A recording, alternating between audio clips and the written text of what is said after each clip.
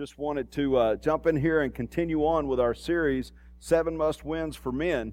And this morning it'll be a lot of fun because this is one that we've got to win. We've got to win primarily not just for us, but for others. I don't know if you've ever been in the situation where you have been by someone's bedside as they're passing away, or possibly gone by and visited them in their house or in their home, a day or two or 2 weeks, but you know that the end is nearing and they're right at the end of their life, and yet they're still praising the Lord. This was my grandmother, still praising the Lord. They're happy to be here. They're happy for every day they get. Even though they're suffering, there's some way that they find a way to rejoice in their suffering. And that's because of the faith that they have. I had a man tell me, and this is going to be very important, Jesus says it this way. He says, if you have faith of a mustard seed, you can tell this mountain to move from here to there, and it shall be so, and nothing will be impossible for you. And he says this in Matthew chapter 17:20. And yet, how many times do we come against impossibilities, what seem to be impossible? Can we still have faith in those times of an impossible situation? Because men, here's what happens when I stand by those bedsides and all the things over the years and thinking about lost loved ones, and not just family members, I mean church members. I've done this for several years now. I've been beside several beds and prayed for many people that I wanted the mountain of death to be removed and see them walk in life, and it just didn't happen, not here. And so, but my faith is increased by watching them. And this is why, as men, our faith must increase to a point where we can be that person. I know several right now that have cancer or different types of diseases that they're currently fighting, and one in particular sends me scriptures, usually about once a week, and she's fighting for her life. And yet she's praising God, sending me scriptures, telling me about the life that she's living in that time. That increases my faith. And so a must win as men is a life of faithfulness, a life of faith. And so today I'm going to be talking about true faith. Why don't you join me in a word of prayer, and we'll get started from here on. Father God, I thank you, Lord, for this message. Lord, as we go through this message, help us to be faithful men of faith, men who actually see mountains move and yet increase other people's faith when we face trial and fiery times in our own lives. Father, help us to not get burned, but simply be refined by the fire, so that others may see and others may glorify you. In Jesus' name, amen. We've talked about the authority of Scripture. We've talked about faith righteousness. We've talked about forgiveness. We've talked about worship. And today we're going to be hitting true faith, what true faith really looks like. Every day you make decisions based upon your belief system. Some of you believe that it's worth your time to get up on Tuesday mornings. Others of you are not here because it's not worth their time, right? I mean, we've got to do better. We've got to make phone calls, give an invitation, maybe teach a little stronger.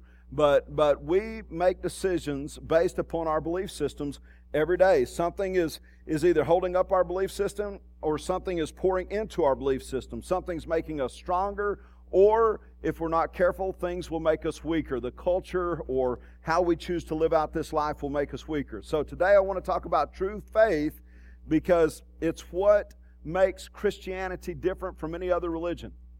In any other religion, there is no faith. You might believe in it, but you don't have necessarily faith in it. Buddha is not going to save you. Hare Krishna is not going to help you out in your time of need. But today our Savior lives, and our faith is in something living. So our faith, or someone living, a God who lives, so our faith should be increasing because our God is increasing in us. And He's given us more capacity to accept and realize and recognize that He is living, and He is living inside of us, and this should increase our faith daily. See, there's many conceptions about faith, but basically there's a couple of things I want to cover today. Lifestyle decisions. Lifestyle decisions based upon how we choose to live our life is going to impact our faith. Maybe you were raised with knowing the golden rule. You treat others as you want to be treated. But here's the truth. You grow up, you get a sales job, you find out that your company wants you not to tell the whole truth. I met with somebody about this just the other day, a man who was being challenged in in having to bend the truth in order to make numbers line up. And he was encouraged, just continue to do this, and you'll be fine. And he said, I can't do it. I can't fudge the numbers. It's not right. It's not who I am. And so he was being challenged in this way, and he decided that he would step away from the job. Now, for all of us, at some point in time, we begin to run into these places in our life where if we're not careful, our lifestyle decisions, if we'll just fudge a little bit, we'll make that greater check, that bigger check. And if we won't tell the whole truth, just a little bit of the truth, then we'll be able to continue in our job. We're not hurting anyone, so to speak. But this lifestyle decision based upon me affects and ultimately will impact my faith. See, what do? Do you quit your job? Or maybe you believe possibly how I was raised wasn't necessarily true. We fudged that a little bit, and I'm not going to treat others as I want to be treated. I'll treat them just a little bit different. You know, I've decided to stay in the company of what we're doing, and in the company of maybe bad company corrupts good morals. 1 Corinthians 10:33. It also corrupts our faith. And so we have to pay attention to our lifestyle decision. Why do we say yes to the things we say yes to? Because the things we say yes to and the things we say no to ultimately impact our faith. And that is on and for our lifestyle decisions, what we choose to do. Look, suddenly, sometimes our belief system shifts. Why? Well, because we live in a culture that says shift it a little bit. I'll give you another example. You were taught that living together and being in a sexual relationship before you were married is wrong, but then you go off to college and you find out that people are living together doing all kinds of things. I mean, the parties at college. You got professors that say, hey, you can do it with any sex you want to. You've got this liberal theology that gets thrown out, and if you're not careful, if you're not grounded in your faith, right, you start making a lifestyle decision. Well, what do? I can hold to my conviction, or maybe what I believed simply wasn't true. I mean, after all, we love each other. Man, you know how many times I hear that? We love each other. Sometimes we got to redefine love, right? Look, love has parameters. Sometimes correction is a form of love. Maybe I'll teach that next week, right? I think I could run with that for just a minute. But here's what happens. If we're not careful with our convictions, if we don't know who we are, then we'll start making exceptions. And what we won't realize is these exceptions that we make actually begin to deplete our faith to some degree. And it begins to chip away and chip away and chip away to a place where we don't even know what we have faith in anymore, just based on a lifestyle decision. We place our lifestyle decisions as primary in our life and adjust everything else accordingly. What benefits me most instead of what benefits God or others most? And then we have this thing called unexplainable circumstances. That's the other thing that I believe truly impacts our faith, men. Unexplainable circumstances. When life gets wiped out. When you're doing everything right, and all of a sudden, boom, something hits you sideways. Years ago, I had and I'll get into scriptures here in just a minute and give you some scriptures to run with. I started with Matthew 17:20, and that's just a great one to kind of carry us through here. But years ago, I had a challenge in a church that I was serving, and we had to turn the ship, and it was a big ship, and I had to get some committed men around me, and there was a man who was simply black and white. I did his funeral about 3 or 4 months ago there in Lubbock. If you're on 82nd Street and you're going west, 82nd Street's kind of up and coming street in Lubbock right now, and if you head west on 82nd Street and go under the overpass there as you're going into Wolforth, it changes from 82nd Street to Donald Preston Drive. And Donald Preston became a good friend of mine, but he was black and white. This guy would come in my office and he'd say, all right, Curtis, you for me or you against me? And he had a funny way to say it. He'd say against me. He wouldn't say against. He didn't call batteries. He called them batteries. But Donald was just, he was cut and dry. And I used to, eventually that saying would be changed. I would say, DP, are you with me? Because the name was Donald Preston. And he was just a doer. He was a get things done. He wanted to turn that ship, not yesterday. He wanted to turn it today. And so I drew out a little mission action plan. I put it before Donald. Donald looked at that and he said, Curtis, there's two types of people in the world. Now, if you add to this, you're going to find where the gray area is. So don't add to it. There are those who are for you, and there are those who are against you. Anyone in between can't be trusted. And that's just what he said. You can trust those that are against you. They're just going to be against you, right? So you can put faith in them because they're against you. And they're going to keep that. They're going to stay right there. They're just going to be against you. It doesn't matter what you say. It doesn't matter how well you lead. It doesn't matter. I mean, we love those people. We're going to do the best we can with them, but they're just against you, and you can trust that. And he said, then there are those that are 100% for you, and they're going to jump in, and I'm that guy. I'm in your boat. Dude, come on, lead. Let's make this mission action plan happen. Let's move forward. Let's get this. Let's throw the sails up, right? And he was just 100% on board, move it. And that's just kind of the way he was. He was like this all the time. He said, you can trust those. You can trust. But the people that are in between, you better look out. I wouldn't put a lot of faith there. I learned a lot because through that I found out that even those in between, what we were trying to do is bring them along to where they're yes or no type people. Jesus said, let your yes be yes, your no be no. Well, what does that have to do with our unexplainable circumstances? Because our yes must be to Christ regardless of the circumstance. Our yes is yes and our no is no. And that increases our faith. It also helps others know that we can be counted upon, that our faith will carry us. My no may be no today, it may be yes tomorrow. Why? I'm in Lubbock today, I can't be there. But tomorrow maybe I can, right? So a no and a yes. But this helps people see good character. They also help see our faith, that we're listening to the Lord and we're on your boat. We're for you. And as you see this, it will increase your faith. You know, if you have cancer and somebody comes up to you and says, I'm praying for you, what are they saying? I'm praying for you because I have faith for you. And I want you to have faith for you. But sometimes unexplainable circumstances, if we're paying attention more to the world than we are God, an unexplainable circumstance, when it happens, it can wreck our faith. Why do bad things happen to good people? It happens. If God is so good, then why does my daughter have cancer? Why did I lose my job? We tithe, but we're broke. I get it. But it doesn't change who God is. God is good. When God doesn't meet your expectations, your faith begins to fail because of life's circumstances. And this is called circumstantial faith. And circumstantial faith is dangerous. It will never uphold you in the hard times, because your faith is simply built upon something that is all about you. And it's circumstantial. Sometimes life is random, man. If you live long enough, you're going to find that out. Here's the other thing. If you live long enough, life is going to bull you out. It's going to test your faith. James tells us the testing of your faith produces what? Okay, I'll help you. Endurance. The testing of your faith produces endurance. And so we're going to be tested. If you live long enough, your faith is going to be tested. There's some circumstances that happen that are out of our control, because life can be random at times. You're not guaranteed another breath of life.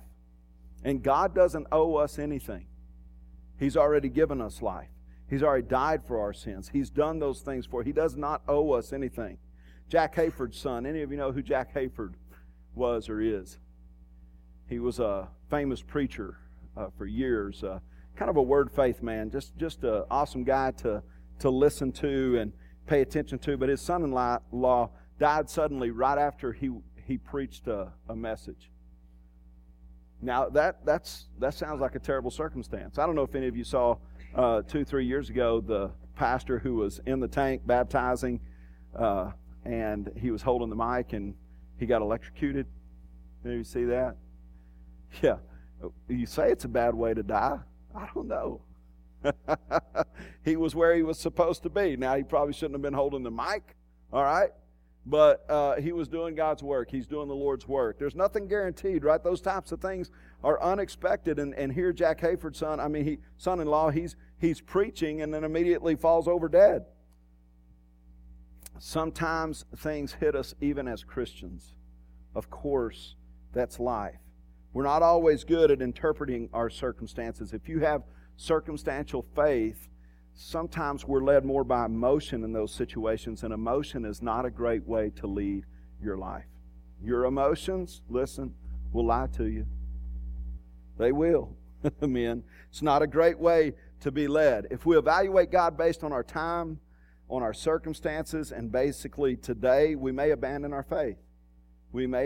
Think about Joseph. Joseph had a couple of dreams, and in those dreams, he saw himself rising up to being a person, actually even over his brothers. Of all 11, he's going to be the one that actually rises up to power, and yet he's the youngest. He should have had no power. He should have not been given any authority, especially in Old Testament. In their history, it was always the oldest son that received the inheritance. Anyhow, here's Joseph comes along and says, hey, I had this dream. You guys were bowing down to me. Oh, yeah, we love you, Joseph. That's not what they said, right?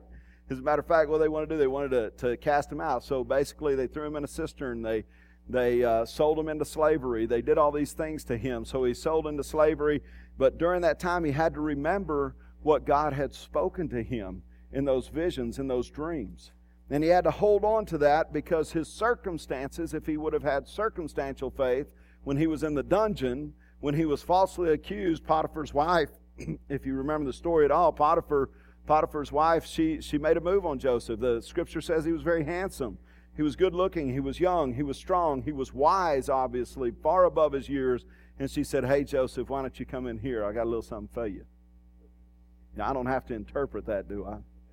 I mean, men, it happens, right? Well, it hasn't happened to me, but I'm just saying. All right, and Joseph said no, and she had never been denied before. And so he said no, and he's falsely accused by her, and he winds up in a dungeon. And while he's in this dungeon, even then, he interprets a dream, and he tells the cupbearer to, hey, remember me, and you remember that he doesn't. He spends another 2-3 years down in the prison, and while he's in the prison, he cannot let go of his faith in God, because circumstances didn't dictate who he was going to be one day. God did. And that's where God wants us to be in our faith, men. We can't just count on our circumstances. If life is good for you, praise God. Praise God that life is good and you're in a great season right now. There's nothing wrong with having God's praises on your lips. You should. But we know that as we live throughout life, that life does tend to have a constant, and it's a constant testing, kind of a constant boiling. And eventually, we'll get boiled to some degree. Eventually, life is going to come at us. It's not going to make sense. A wife is going to leave. Sometimes death happens unexpectedly. Sometimes diagnosis happens and we weren't ready for that. We weren't prepared for that. You cannot have circumstantial faith. We have to put our faith and trust in God and God alone. You ever thought, what if Paul had circumstantial faith? He wrote nearly 70% of the New Testament, but look at his circumstances. He took 4 journeys. On those 4 journeys, during that time, he was whipped, he was beaten, he was placed in prison, he was shipwrecked, he was bitten by a snake. You remember that? They were waiting, they stood around waiting for him to die. Something had to happen. He just got bit by this poisonous snake. He just tore it off his arm, threw it in the fire.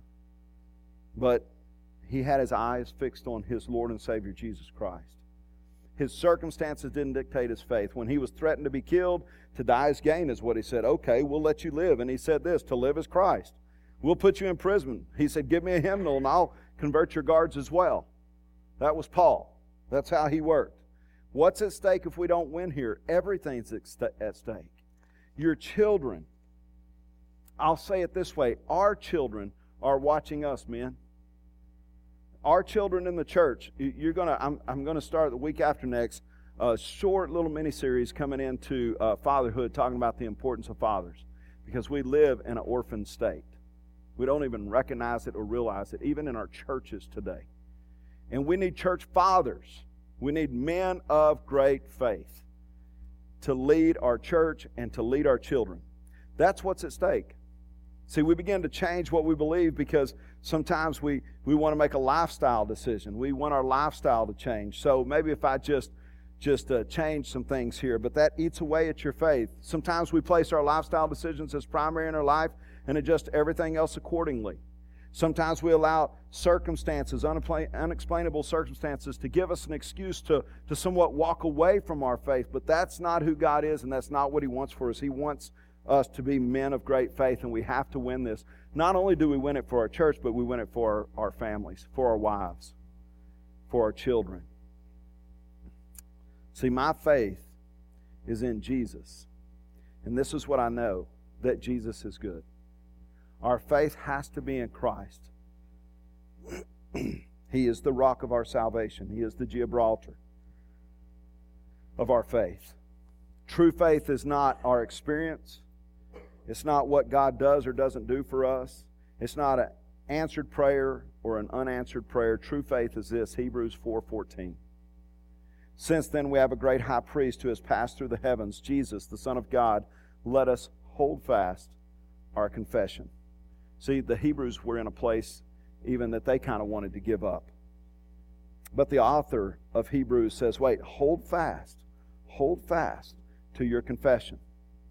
We have in history a person who came to this earth, Jesus, pulled the flesh upon Him. He's fully God, but pulled the flesh on Him. He lived among men. He offered Himself. He died for our sins, was raised from the dead, was seen by over 500 witnesses. He ascended into heaven. In other words, the foundation of our faith is a person who is God, and His name is Jesus Christ. My own sister asked me this past week, said, Curtis, she was asking me some questions about God and about faith and this type of thing. And she said, I was explaining it this way, that Jesus came and experienced everything that we could possibly experience and overcame anything that we could not for us. She said, is that right? Did I say it right? And I said, I think you summed it up a lot quicker than I can. That's a lot better than what I could say, but that's exactly what He's done. Yes. So God understands our situation, God understands our circumstances, but He doesn't want our situations or our circumstances to define our faith. He should be the one that defines our faith. Faith is not your life experience. It's not your circumstances, good or bad. It is not whether or not God heals. It is not the size of your bank account. It's not your ability to interpret your circumstances. Hebrews 12:1 and 2. Therefore, since we are surrounded by this great cloud of witnesses, let us also lay aside every weight, every sin which clings so closely, and let us run with endurance the race that is set before us, looking to Jesus, the founder and perfecter of our faith, who for the joy who was set before Him endured the cross, despising His shame, and is seated at the right hand of the throne of God. That's where our faith is. Hebrews 12. I taught a deal years ago, wrote a curriculum called Knights of the Round Table, and COURT for short, and I had those kids memorize this scripture, Hebrews 12:1 and 2. So important for our faith. We've got an anchor right there. My faith is not in my ability to interpret my circumstances. It is in a person who came for me 2,000 years ago in history. If you're going to apply this, I would say apply it this way. James 1:16, do not be deceived, my beloved brothers. Every good gift and every perfect gift is from above, coming down from the Father of lights, with whom there is no variation or shadow due to change. He does not change. We do. We can change. Our emotions can change. We can get hit today with something out of the ordinary, and it can change us, but He does not change. And He says, don't be deceived. God is good, and He gives good gifts to His children. I don't know why a husband comes home after 20 years of marriage and decides to end it. I don't know why a man would suddenly lose his wife in a car wreck. You know, I don't understand those things. But what I do know is that God is good, and He gives good gifts, and He takes care of His children, both in this life and the life to come. It doesn't mean everything will be perfect. It doesn't mean we won't be challenged, and it doesn't mean the water won't ever get hot, because it will. Romans 8:28, and we know that for those who love God, all things work together for good, for those who are called according to His purpose. There's a story that I'll end with, and you guys can go and check me on this, and it may frustrate you, and you may say it's not true, and I don't know if it is or not. There's a man in Scripture in the book of Revelation by the name of Antipas.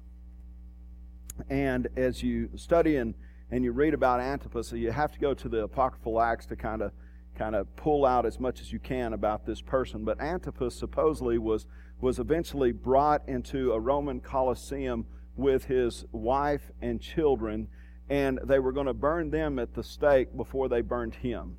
And as they brought him into the Colosseum, they put his wife at the stake first and lit the fire around her, and he began to encourage her. Keep Christ in front of you. Keep Christ before you. I will see you soon.